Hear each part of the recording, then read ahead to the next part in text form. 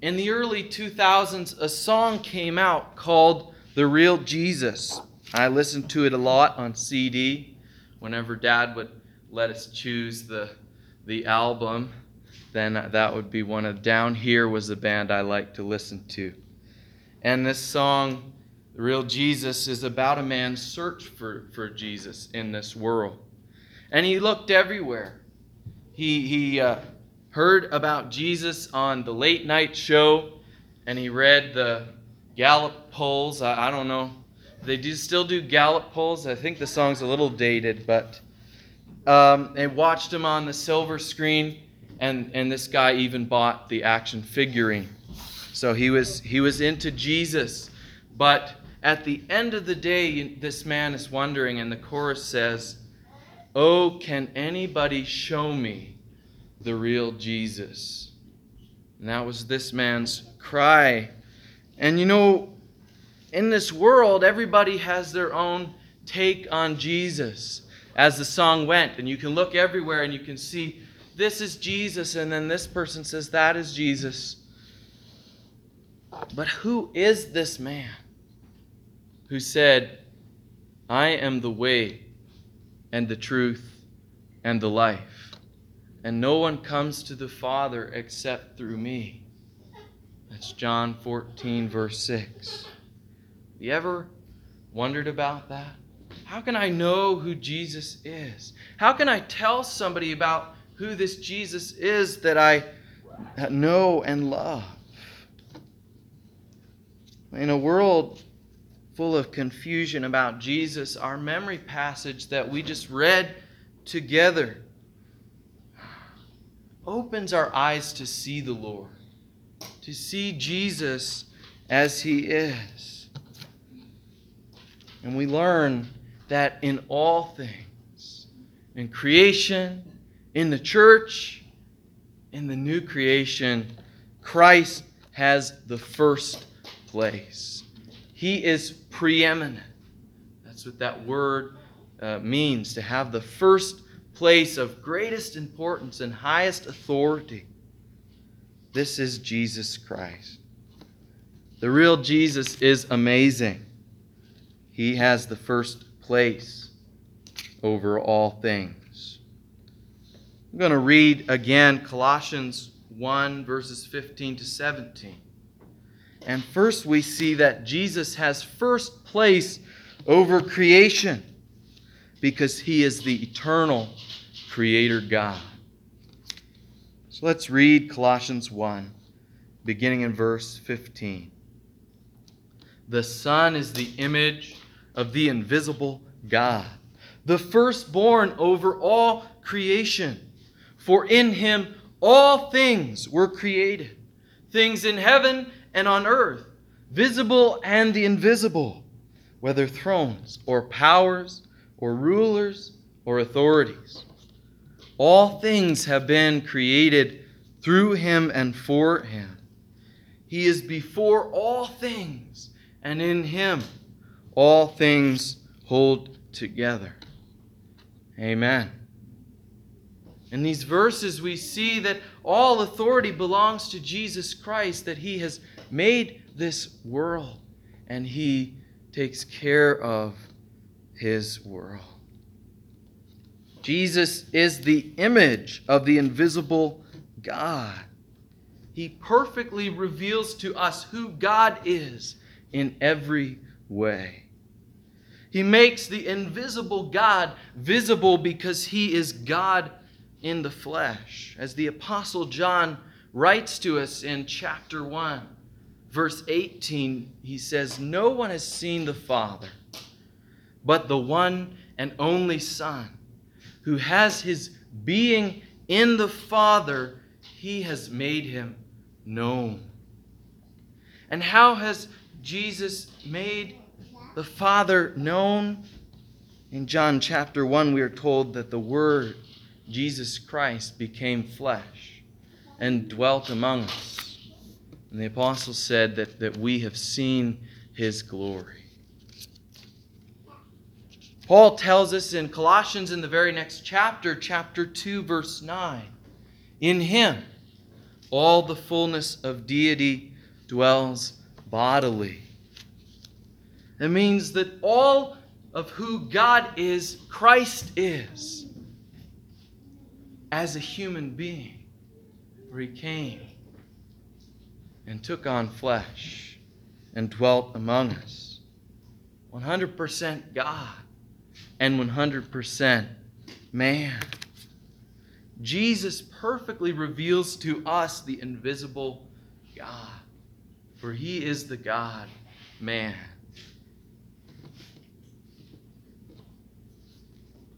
And then Paul goes on to say that Jesus is the firstborn, or the heir of all creation.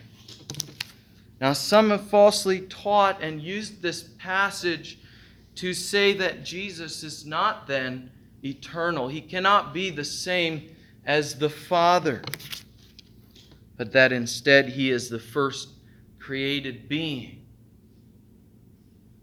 That he's no different than us, just maybe the first and greatest of us created beings. But when we read the following verses, we come to see that this view is not the view that Paul is teaching us. For one thing, when we look at that word, prototokos, or firstborn, it's not referring so much to being born first as it is that position of the firstborn, the position of heir, the position of authority in the Father's household. And here we see that Jesus is described as the one who has authority, since he is the firstborn, the heir, over what? Over a few things, over all things, over all creation. And it goes on and gives a pretty big list of all things, doesn't it?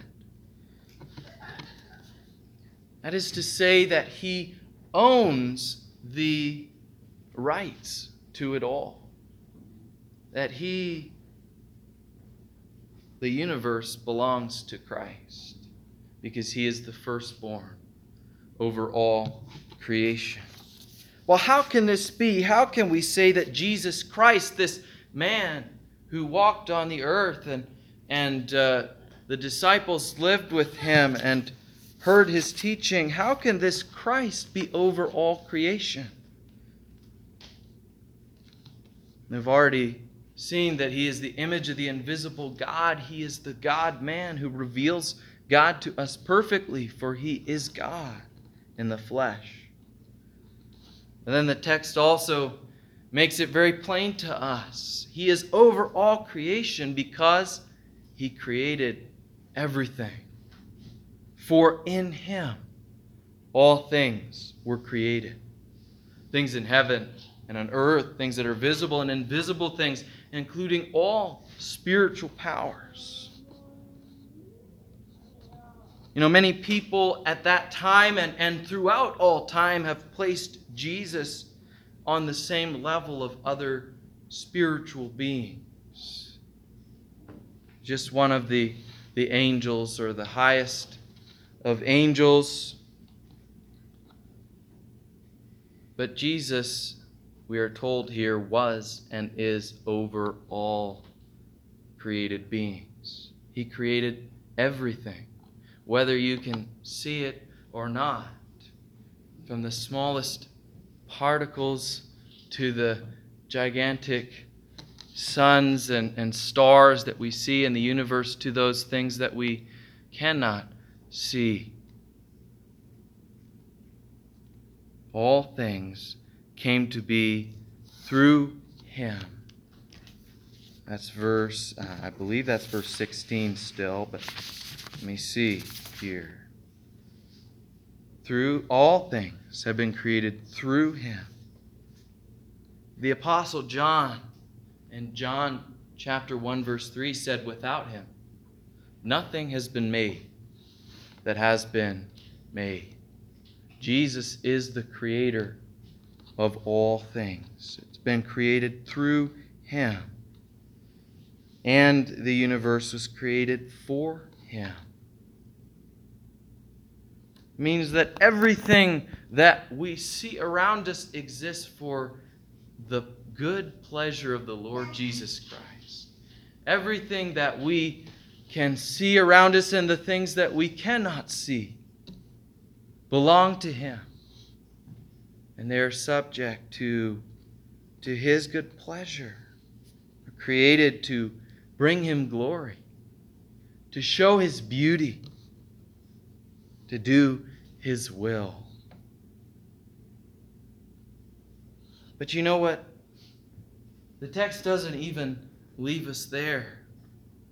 This Creator who created all things existed before all things. Verse 17. He is eternal. He is not any part of creation, for he was before everything. And not only was he before all things and active in creating all things, but now he holds all things together. The author of Hebrews says that he holds all things together by the word of his power. God is able to hold all things together and to order all things according to his good and perfect will. This is the Lord Jesus Christ. And we depend on this Lord every day of our lives, whether we realize it or not, because he holds all things together. Christ has the first place over all of creation. We need to see that Jesus has created all things, and he holds all things together. But Paul is writing all to believers, and so he wants them to know not only is God over creation, but he's over the church. And so we read in verse 18, and he is the head of the body, the church. He is the beginning and the firstborn from the dead, so that in all things he may have preeminence. Paul describes Christ as the head of the body, the church. You know, brothers and sisters, you and I are not in charge of the church. We have, as it says in 2 Corinthians 6, verse 20, been bought with a price. And that price was the blood of Jesus Christ that was shed to redeem a people for himself. And we have been bought with that price so that we belong to Christ. We are in him, which means that we are safe in him. And we were bought with a price. We belong to Christ so that we would glorify God. When we put our faith in Jesus' death and resurrection, that he died for our sins and was buried, and on the third day that he rose again according to Scriptures, we are set free from the power of sin. We are joined to Christ and we belong to him now. We belong to this God who is over all of creation. This God who holds all things together is the very same God who is our head, our life, the one who gives us direction and life, the one who is our Lord. Paul also says that Christ is the beginning. He is the originator of the church. Without him, there would be no people of God. There would be no gathering of the believers here today. He is the beginning, and he is the firstborn from the dead. Here we are reminded that Jesus' resurrection has the first place of honor and authority. It is in his resurrection that we are raised to life. There is no resurrection apart from Jesus Christ, raised from the dead in power. Now, Paul concludes this section by saying that this was so that in all things. Notice how all things shows up, I think it's 5 or 6 times. All things Christ may have preeminence. Preeminence is a word that means to have the first place. To have that place of greatest importance and of highest authority. Without him, there would be nothing. There would be no creation. There would be no church. He has the first place in all things as our risen Lord and head.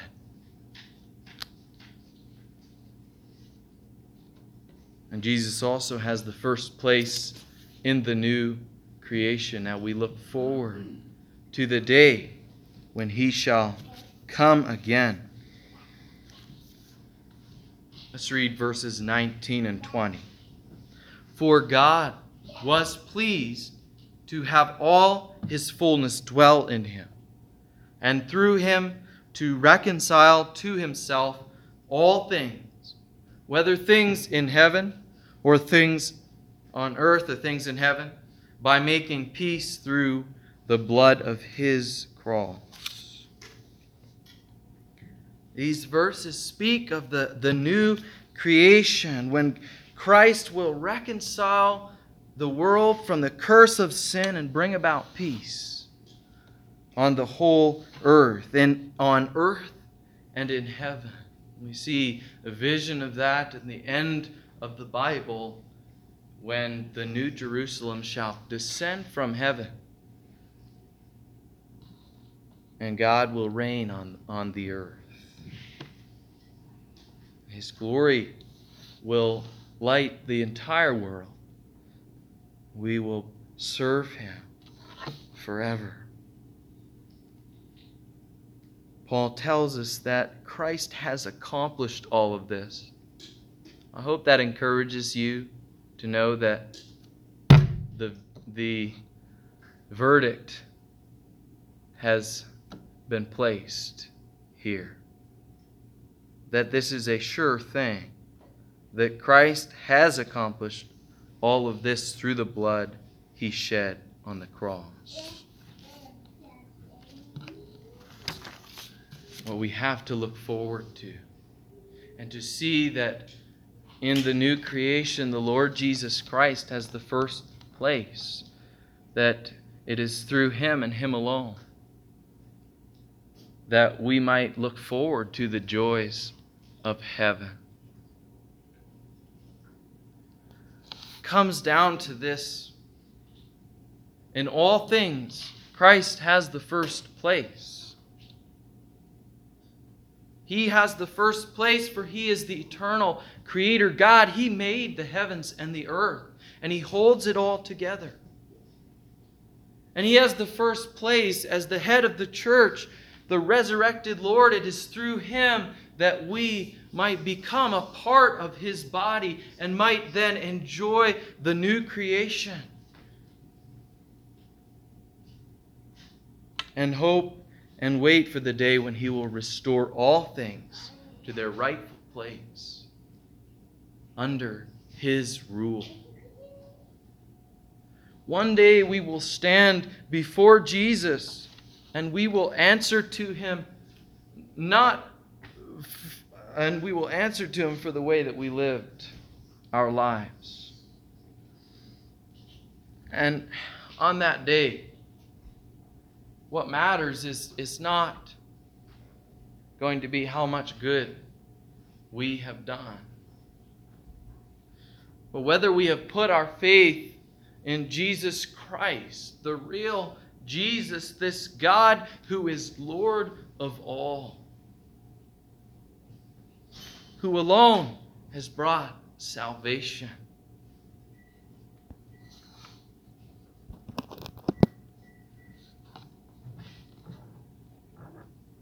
Do you know this Jesus? Have you given your life to him? Can you say that you belong to the Lord Jesus Christ? That he is your creator, your redeemer, and your God?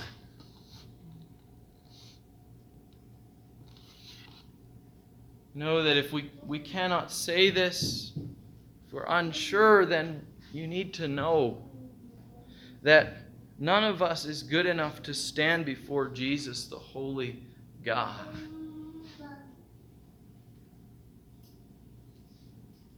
You need to know that the penalty for sin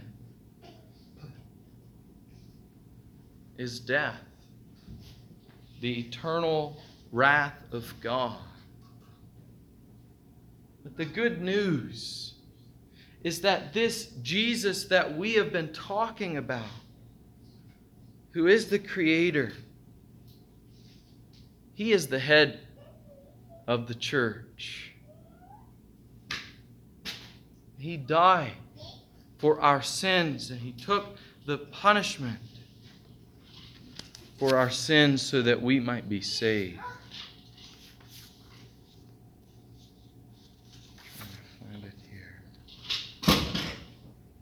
The very next verse, it's not a part of our memory passage, but maybe we should continue on. It says, and you who were once alienated, and Paul is speaking to the believers here, and you who were once alienated and hostile in mind, they were separated from God by their sin, having gone astray after their own desires. That we all are separated from God. That we all have done evil deeds.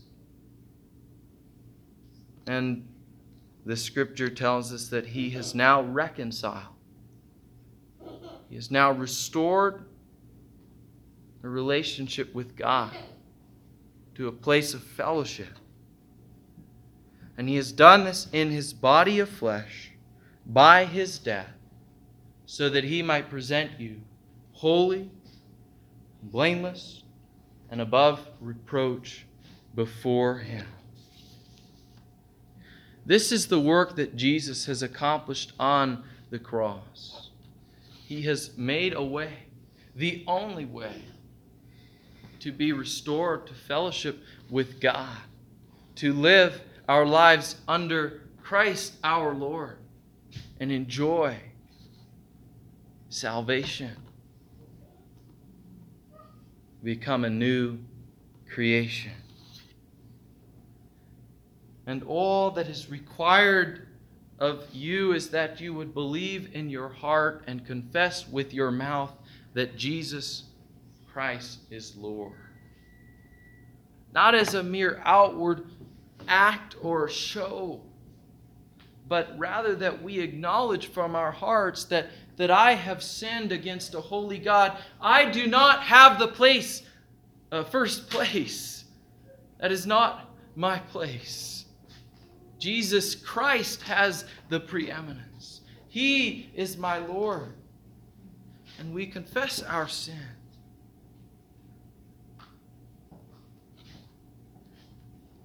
And that he alone, by his death on a cross and his resurrection, has made a way for us to be cleansed of our sins and to be given new life in him.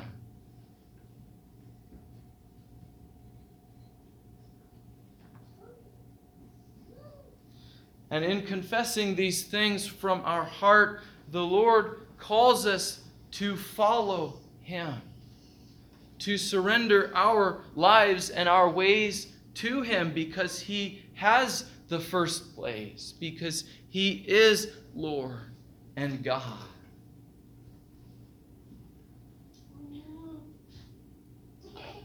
When we offer our lives to Him and accept Him as Lord, then He is our head.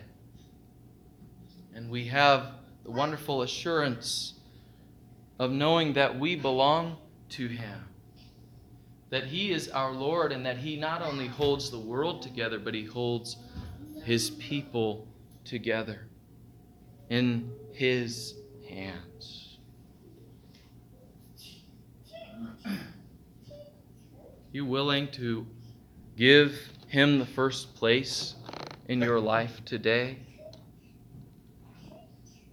I think it's sometimes we can do a little nod our heads and yeah. Jesus is Lord, right? But does He have first place in our lives? Do we live as though He is our head? When people see our lives and they listen to us speak of Christ, is what they see the real Jesus?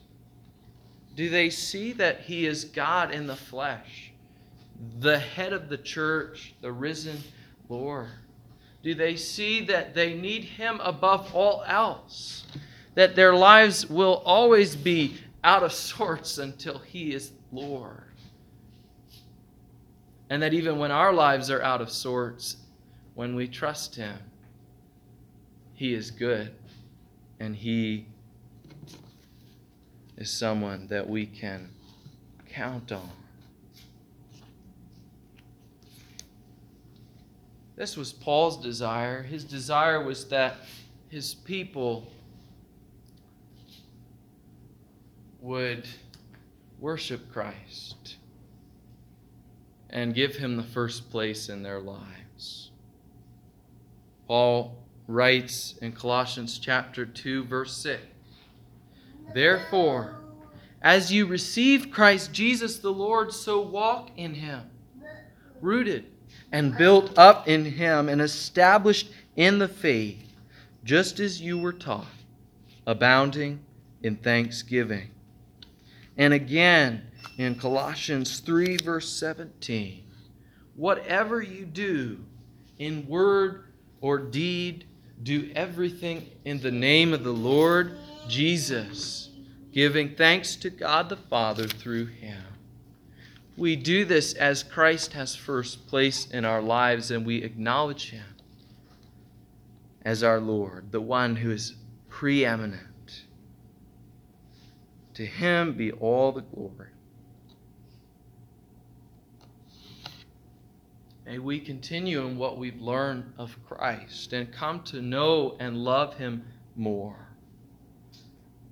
And I think, if we're honest, there are areas in our lives that we can look at and we could say, I don't want Christ to be head of that part of me.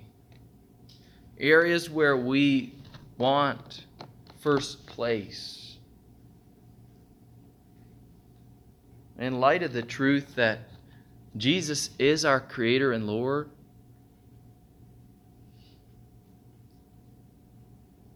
there's freedom in confessing those things and turning to Him. To know the joy of His forgiveness and His fellowship, and to be in awe of God again. The Lord has first place in everything. And it is such an amazing privilege to know Him as our Lord, as our friend. We can trust Him as He holds all things together. He has the first place in creation, in the church, and in the new creation, of which we now are a part. May He have first place in our lives today. I close with the words of Romans 11:36. For from him and through him and to him are all things. Amen.